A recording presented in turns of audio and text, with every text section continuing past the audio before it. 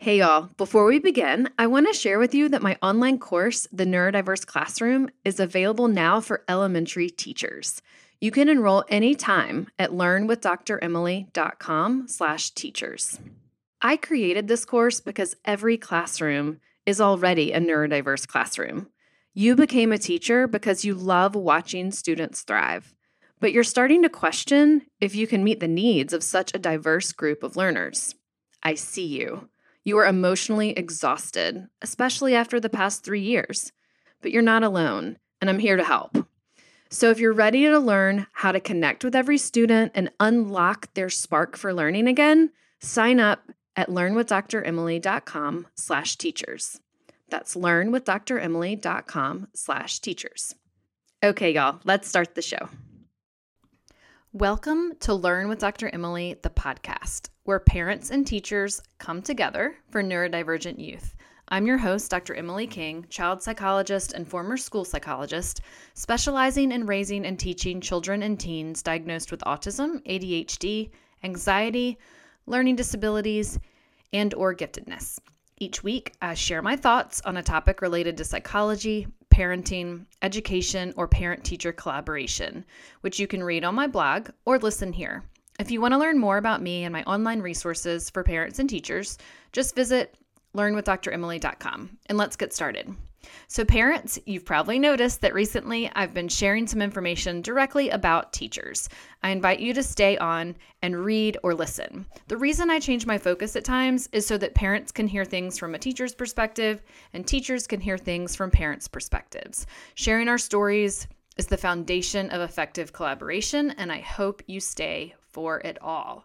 Okay, so this week I'm going to be talking about why teachers are struggling to find balance and how we can actually help them. I think parents sometimes feel like, I don't want to even email the teacher and cause the teacher more stress, but then at the same time, it's really helpful to collaborate with teachers. So I'm going to share some of my ideas about how teachers are telling me they feel lately, and how some of them are struggling to stay motivated and stay excited about their work, really within a system that doesn't always work for them. This is especially true after 2 years of COVID learning and however that's looked in your community. And I think that it's time for us to rally around all the helping professions, but if you have the energy, to support teachers as much as you can. So I truly believe that we are at a crossroads in public education. I'm going to talk specifically about public education today for a specific reason. Some communities have charter options which are funded publicly, but they are alternatives to just going to your base public school where you are zoned to go. And then some families have private options. But the public education options and why that's so important to our communities is that if we don't fully fund and fully support public education, then we do see the breakdown in our communities 15, 20 years later. You know, the citizens in our communities can only be as strong as the schools that we are all educated in. I'm a proud public school graduate. My kids go to public schools. I went to a public university. I just truly believe that we need to embrace the idea of making public schools great, whether your child goes to a public school or not, because this is how we educate our communities, and strong citizens make strong communities. So from my perspective, these are the 3 categories of teachers at this current moment. I think we all have heard and read many articles about the burnout. So the burnout strategy of teachers are those that have recently decided to retire early or leave the profession altogether. We've got a group of hopeful teachers, so I call these the hopeful. You know, they have considered other options, but they've decided to stay because they love the kids and they love the potential impact that they can make. And then we've got the undecided, aspiring teachers who might be on the fence because the picture that we paint as a culture of what it's like to be a teacher is less than enticing. But I want us to help young people understand that teaching is such an important job, and we need to encourage these people. So we have to support the hopeful teachers that are in it. We have to inspire the undecided teachers. for the future of our communities. It might sound kind of dramatic when I say that, but I think it's realistic. So, strong public schools build strong citizens who create strong communities. Schools are not successful because of the building or even the curriculum. Schools are successful because of the people. I'm really familiar with this because I have worked in a school. There's an influential power of school culture that I felt when I was a school psychologist and a parent volunteer in my son's elementary school. I know that what helps teachers feel supported, and I also know what overwhelms them. I will continue to listen to teacher stories because I have always done that throughout my career, but teachers don't have time to tell us these things. They're busy, they're in the trenches, and if I can use some of my time during the week to elevate their stories, that's what I'm passionate in doing. So we have to provide teachers with the energy and the funding and the support because they provide stability to the routine for our kids and that spark of learning for our kids across their developmental experience. And I think we all felt that when schools closed over COVID. Schools kind of make the world run. And when schools are closed, things get harder. So we really need to think back to what happened, back in 2020 and how we felt about not having that support in person of our teachers. So many people feel the only way to create change is from the top down. In other words, if we elect leaders who pour money into the school system, all of our problems will be solved. While a lot of our problems would be solved, and funding is absolutely the biggest barrier to systemic progress in public education, we have to also keep voting for local leaders who understand that strong public schools create strong communities. So systemic progress is going to take time. And sometimes it takes a lot of time, like a generation of time. And I'm just not always willing to wait around for that. And so I continue to advocate for funding and work from the bottom up, which is with the teachers, and supporting our awesome teachers and inspiring the next generation of change makers. That's why I love working with teachers. So a little bit more about my story. When I wanted to become a school psychologist, a few people tried to talk me out of it.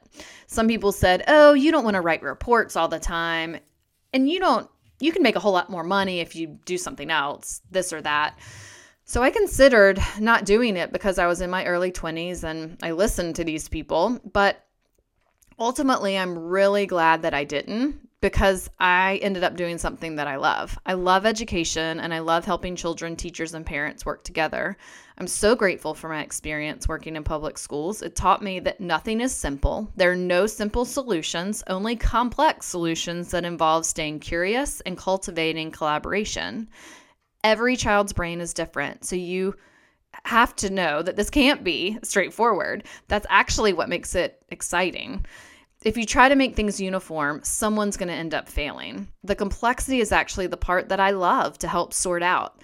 But working as a therapist with the most complex emotional and behavioral concerns is intense work. As therapists, we're trained to recognize compassion fatigue in ourselves and set boundaries to manage our energy. Teachers are not always trained to do this. They need it more than anyone. Hey y'all, I'm excited to announce that registration is now open for my summer workshops for elementary educators. We will be joining each other live via Zoom on Wednesday mornings in July to learn about reframing behavior, designing social emotional lesson plans, how to write social stories that work, and also how to teach children about each other's neurodiversity. To learn more, go to learnwithdremily.com/summer. Now back to the show. So what teachers need is these three things to help find balance within the profession of teaching. But these three crucial things need to happen. We need to listen to them, we need to teach them, and we need to validate them. So let me explain. Listening to teachers means asking them what is working and doing more of it. When faced with a problem, we're too often quick to ask someone just to tell us what's going wrong. As a therapist, I listen to problems about behavior, emotions, and learning daily, all day long, actually. But rehashing the problem doesn't get us to the solution. What gets us there is answering this question. Tell me what's working. When is this student independently getting started? When is this teacher feeling excited about her day? When is this parent able to work collaboratively with the team? Find out what is working and make more of that happen. What if you feel nothing is working? I promise you something is working, even if it isn't happening in the classroom. It's happening somewhere in the student's life. We need to find that interest, time of day, relationship that is working, figure out why it's working, and how we can expand it to the rest of the child's day. We need to continue teaching the teachers. Most professional development for teachers is based on academics, or the what of learning and teaching. However, many young and especially neurodivergent students come to school not yet ready to learn, either due to their brain wiring or early life experiences. Teachers are hungry for more professional development on the how of teaching. How do I get the student to pay attention? How do I get him to begin on his own? How do I get her to tell me how she feels instead of crawling under the table? Teachers are well versed in the what of teaching, but if the student isn't ready to receive the information, teachers often feel like they're failing.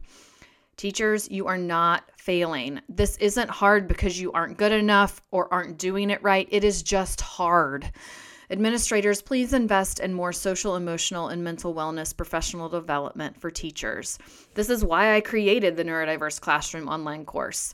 Teachers need more strategies for preparing students to learn, more information on what's happening in student brains when learning feels hard for them, and a community to share ideas about parent-teacher collaboration. The last thing we must do is validate our teachers. Support teachers' requests to set boundaries. Teachers know what's expected of them, and they know their limits. One of the barriers to validating others is our human instinct to not believe the other person's experience, because we didn't experience it the same way. But spoiler alert, no two people on the planet experience something the same way. In extreme circumstances like tragic events, we do have similar responses. But on a daily basis, one thing that is triggering for me may not be triggering for you. Every human being's experience is valid. We need to listen to teachers when they say they're stressed, because a school full of stressed teachers does not make a strong school. We also need to listen to our kids when they say they're stressed. These are all ways that we can validate and work together. So one caveat to this is that teachers are trained to remain professional even when they're overwhelmed. So they may appear to be handling things well in front of a parent or student, but feel very stressed on the inside. So two things need to happen here to make a teacher and his or her life sustainable, the teacher life sustainable. Administrators must lead by example and validate teacher experiences, and parents just show gratitude on a daily basis for the job teachers are doing. You never know when your words of encouragement have been what that teacher needed to hear to keep going. If we can listen, teach, and validate our teachers' experiences, we will then cultivate a school culture that's inspiring for teachers and they'll want to join in. In the meantime, just one request. Please stop telling young people not to become teachers. If they feel inspired to lead a classroom, we need to let them do it. Find what they love, find what they want to change about the system, and let them decide for themselves. Teachers, if you're ready to learn more about managing your energy and beating burnout this school year, I've created a free video series that you'll be able to access October 17th. You can sign up for that at learnwithdremily.com/beatburnout. Let's stay connected, and I will see you all next week.